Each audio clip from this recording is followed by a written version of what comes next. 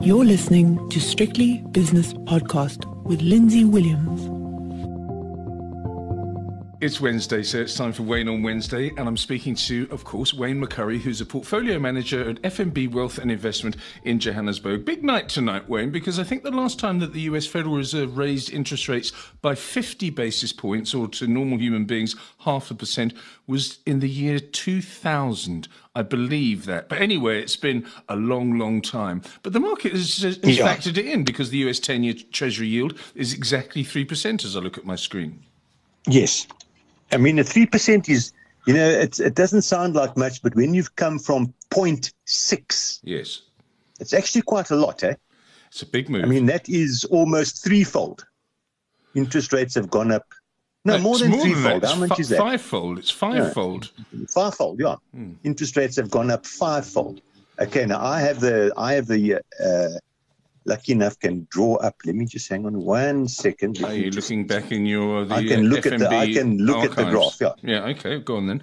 I can look at the graph. Yeah. Okay. So the last time interest rates went up, it was probably 2004. It doesn't actually show the percentage. Unfortunately, now I can't see it here.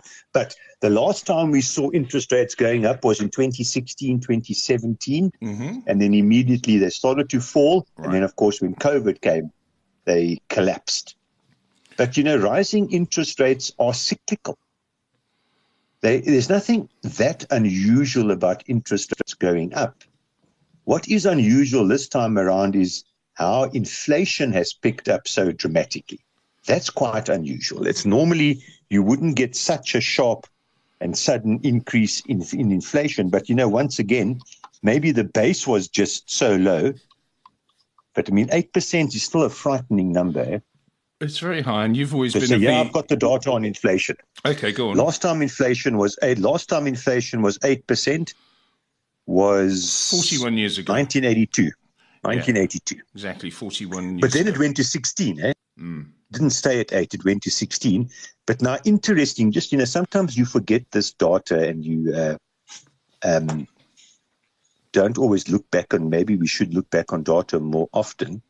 Maybe 8% isn't that unusual, just looking at the data here, because it touched 7.5 in 2008, it touched 7.8 in 1990 as well. So, it's not that unusual to get inflation at 7 or 8%, but how quickly it's got there. It's gone from 2% exactly a year ago. So in a year, it's gone from 2 to 10. And I don't think it's ever increased that steeply, even the 70s and the 80s. The rise, it rose to much higher levels, yes, but the rise was in fact more gradual. So as a percentage change year on year, this must be one of the, literally one of the steepest ever. I think so, but you've been of the contention that it's going to fall back to 2.5%, 3%. You've always said that because probably the rate of change of the rise in commodity prices is not going to be able to sustain 7%, 8%. Yes, in the United correct. States or Europe or wherever it is. For this to be sustained, oil must go to 200. Okay. Iron ore must go to 300. That's not going to happen. Food prices must double again for this to be sustained.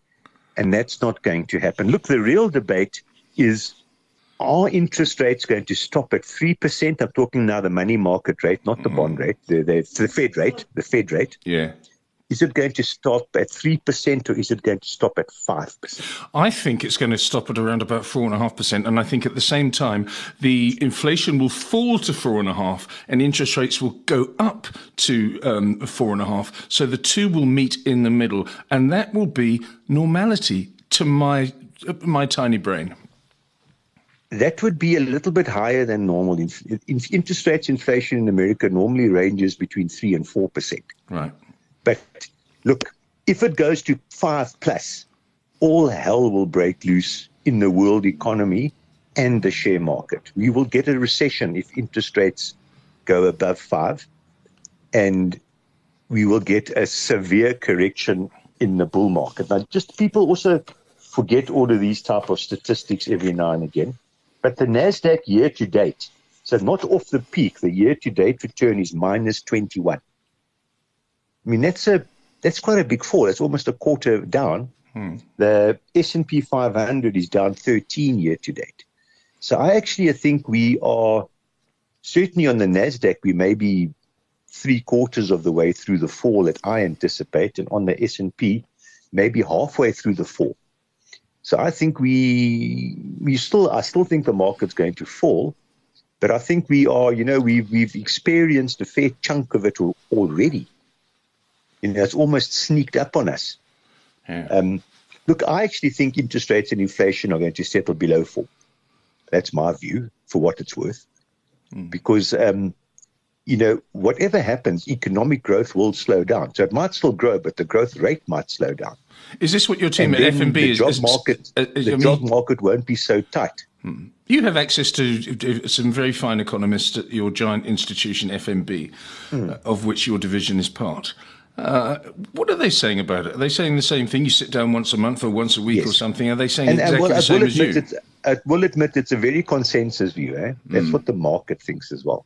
But if they're both in a year's time, a year and a bit's time, middle of next year, yes, if they're both above 5 inflation and interest rates, literally all hell is going to break loose. We're going to get another substantial fall in the share market, and the economy will most likely dip into recession.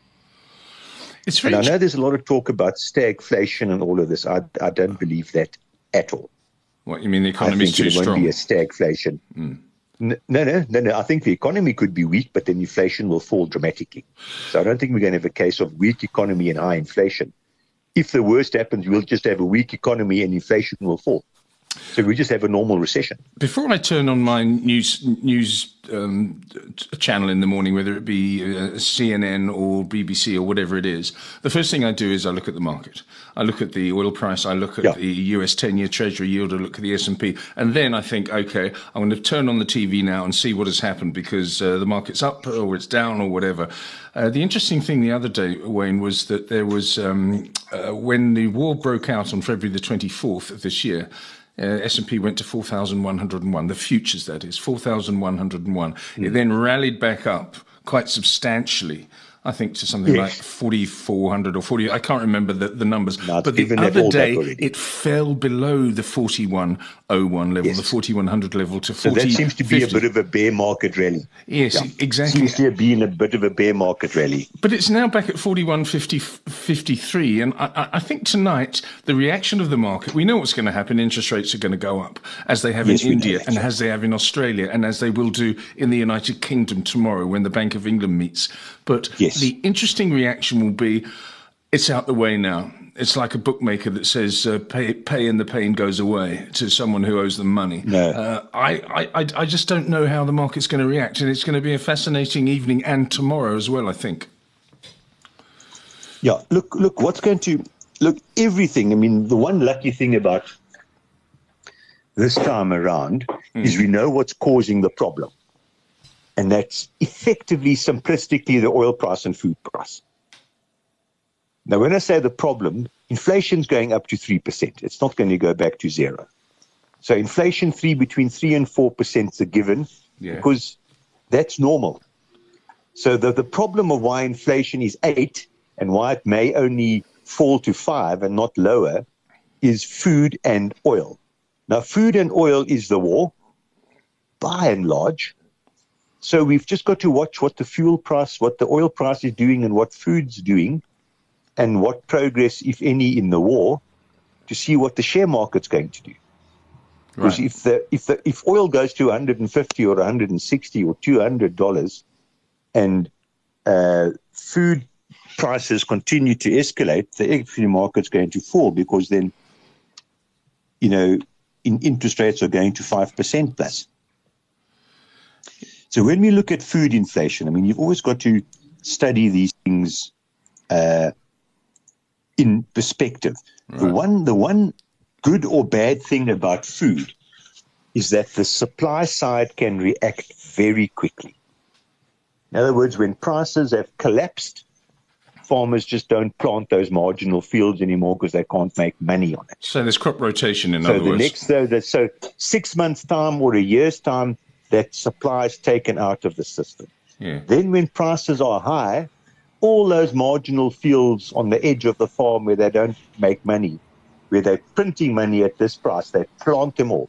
So 6 months to a year later, there's massive new supply on the market. So the one, as I said, it's either good or bad about food is that there can be a very quick supply side reaction. Mining is completely different. If the prices are high, it takes you 5 years to build a new mine. You can't react in 6 months or a year. No. So food prices have often doubled, because that's what they've done now. They've effectively doubled. I know the war's pushed it higher, but food prices had already gone up 70% before the war even started. So food prices have doubled, but food prices doubling is actually quite normal for the food cycle.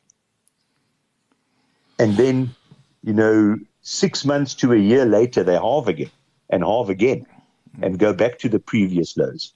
So food is notoriously cyclical. Now, this percentage change in the food price is as high as what we've ever seen in the past, okay? And if we just study the past as any indicator, this rise in the food price is as high as what we've ever seen in the past. So is it likely to go higher? Probably not, because it's already at the highest it's ever been, So therefore, when you look at the past data, within a year and a half, food prices are minus 30% off that peak. So it's more than likely by the middle of next year, food prices will be significantly lower than where they are now. And then your inflation problem doesn't disappear, because, as I said, inflation is going to between 3 and 4.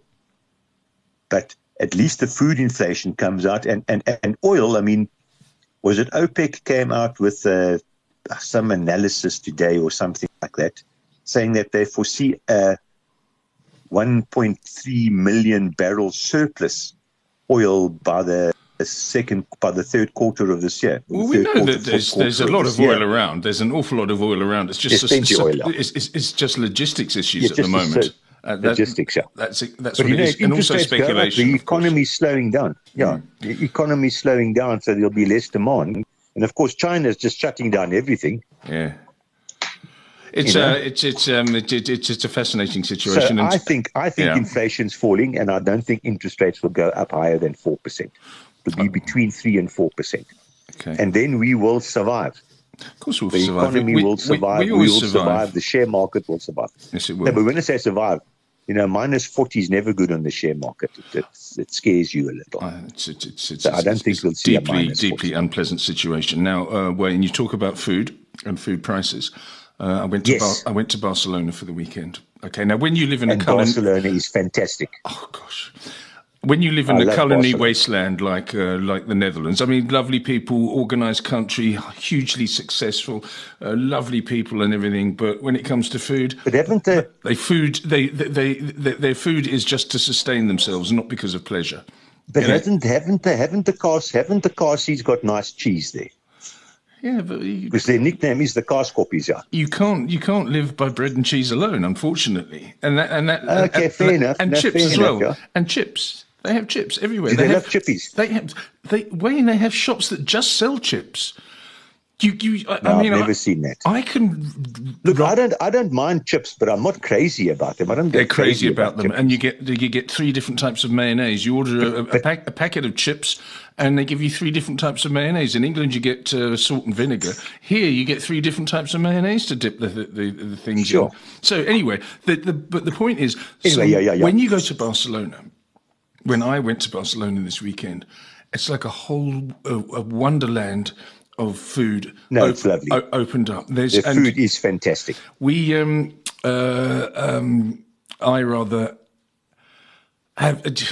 and I are creatures of habit. So I do the same thing. You go to the same restaurant every Sunday lunchtime with your partner, and you do the same thing. So when I go to Barcelona, and I've been there 25 times over the last few years to watch football and eat food. You are very lucky. Well, I've only been there twice. There's a restaurant there called El Champagnat, which is in the alley which houses the Picasso Museum, and it's a very, very shabby looking place. It's got a shutter, one of those metal shutters, and it opens. Well, it sounds like my sort of establishment. Oh, you'd love it. It opens at 12 o'clock every day. Slightly shabby. This is shabby. This is shabbier than shabby. On the outside, on the inside, it's spectacularly chic. Yeah. But anyway, I get there at 11:45 every time I go there because I know the table I want. And by the time it's open, because it only takes about 20 people sitting down and around about another 12 at the bar, I get there. They open the shutters and they say, come in now. I go in and I sit in the corner and I can see everything. I can see all the tables. I can see the bar. I can see the lovely, pretty waitresses and all that sort of thing. And there's nothing wrong with pretty waitresses. Oh, gosh. It really does help if the person that's serving you very, very good food is pretty. I mean, I don't care if she's ugly either or he's ugly either, but it helps. It's never a problem, like that. No. It doesn't detract from the enjoyment of the food. But Wayne, I sat there from 12 o'clock till 2:15. I just sat and watched the Spanish. And there's a sprinkling of tourists coming in and out, and the way that people interacted. Everyone smiles all the time in Barcelona, which I found extraordinary. Even though they're incredibly busy, I had 11 courses. 11 courses of food, and I won't go through, the padron. Oh my goodness! The padron peppers and the anchovies and the patatas bravas and everything else. I won't go through it because otherwise I'll start to get hungry again, and I have to lose weight because I must have put on 3.8 kilograms over the weekend. Because everywhere you go in Barcelona, there is somewhere that draws you in. You're walking along the street and there's a cafe. And you say, "Oh, I must sit down." And then they show you the menu, and you think, "Okay, yeah, I'll have that. Thank you. I'll have a tortilla." And before you know it, you're eating tortilla and tomato bread, which is lightly toasted bread that they rub this special tomato on with olive oil and salt. And I just suddenly thought, I don't belong in the Netherlands. I need somewhere where there's a good food culture. So that's my food story. Have you got one, or have you just been doing your usual thing? No. Look, I must say we haven't actually gone out all that much. But did we talk about it last week when I went to Paris? Did we chat about Paris last week? No, you didn't tell me about Paris. I don't think we did. No. Now, Paris is special. Okay. I mean, it is such a vibrant town. I've been going to Paris for probably 30 years more. 35 years now. Because when I first started flying gliders, I flew out to the Paris airfield in the early 90s. Yeah, so it's 30 years. And when I went to Paris, then there was nothing. It was a culinary and cultural wasteland. Right. But now it is a proper thriving little mini Dahlstrom type of place with restaurants, at least 10 restaurants. Yeah. And a huge number of antique shops, and very, very nice antique shops.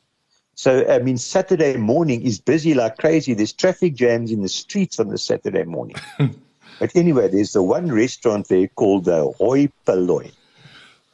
Oh, yes. Now, the Hoi Polloi, I think, is a slang terminology for the commoners. Yes, exactly right. Yeah, ruffians, almost ruffians. Yeah. The great unwashed masses. And it's upstairs above an antique shop. And the place inside is set up with antique furniture and antiques all over the place. And there's an old antique rowing boat in the ceiling and old antique skis. And it's the most unbelievable place. And the tables are all antique tables. And then the chairs around each table are all different. So some are high, some are low, some are big, some are thin. And it's a fantastic place. And they have got the most extensive menu I've ever seen anywhere in my life. They must have 80 items on the menu. And this is Paris. And I've never once been there, and I've been there often, where they said, "I'm sorry, that is unavailable today. You can order whatever you like off their menu." So they have duck. You can order duck la orange there if you want to. Yeah. And my mother, I always used to tease my mother. She didn't do chicken a la king. She did chicken a la king. But she was a terrible cook, wasn't she, your mother? Kimberley. She was an awful cook, wasn't she? She was a terrible cook, yeah. She was a lovely person, but a truly awful cook. So anyway, so I had the crayfish risotto for starters. A crayfish bisque. Crayfish bisque for starters. Yes. The bisque. How delicious was that? I mean, if the soup was thick. I got a crayfish tail in it. And then I had the exotic mushroom risotto, also as a starter, but sort of as my mains. Yeah. And it was, so I thoroughly recommend to anyone sitting in the Joburg area, Parys. If you don't know what to do on a Saturday, shoot down to Parys, get there about 10 o'clock Saturday morning, look in the coffee shops, look in the bakery shops, look around, and then go to the Hoi Polloi. They've got their own brewery downstairs. You can go and have craft beer downstairs, and then maybe book in for the night and go and have a little afternoon sleep after your craft brewery experience, and go to the Hoi Polloi restaurant upstairs for the Saturday night meal, and you will not be disappointed. Just one little problem with the Hoi Polloi. Yes. They've got the steepest stair access I've ever seen to get up there. Yeah. So it's not a problem going up, it's a problem getting down. Especially if you've had a couple. But anyway, Wayne, I've got a 5 problem, o'clock. so you actually go down backwards. Yeah. You can't go down like normal because you go down backwards like climbing down a ladder. I knew I shouldn't have talked to you about food. So now I'm hungry again now. I've got to go and get something. Where am I going to get something in this wasteland? You can always get chips there. I don't like chips. I'm sick of chips. Go. I'm sure in that part of the world you can go and get some curry mussels. There's not one restaurant that serves curried anything. But that's where they live in Middelburg. This is where it comes from. Isn't it a big Belgium dish, Belgium Holland dish? Yes, yeah, no. I'm sorry, Wayne. I've scoured this town assiduously, and there's nothing for me here, unfortunately. Anyway, I've got a 5 o'clock. No, but then you have to move, then, Lindsay. Because you're a digital nomad, aren't you? Yes, I'm a nomad. I don't know if I'm digital, but I'm certainly a nomad. But I have to go, Wayne. But it's been fantastic, as always, chatting to you. Wayne McCurrie is from FNB Wealth and Investment, and that was Wayne on Wednesday. The views and opinions expressed in these podcasts are those of Lindsay Williams and various contributors and do not reflect the policy, position, or opinion of any other agency, organisation, employer, or company associated with strictlybusinesspodcast.com. Assumptions made on the analyses are not reflective of the position of any other entity other than the speaker or the author. And since we are critically thinking human beings, these views are always subject to change, revision, and rethinking at any time. Please do not hold us to them in perpetuity.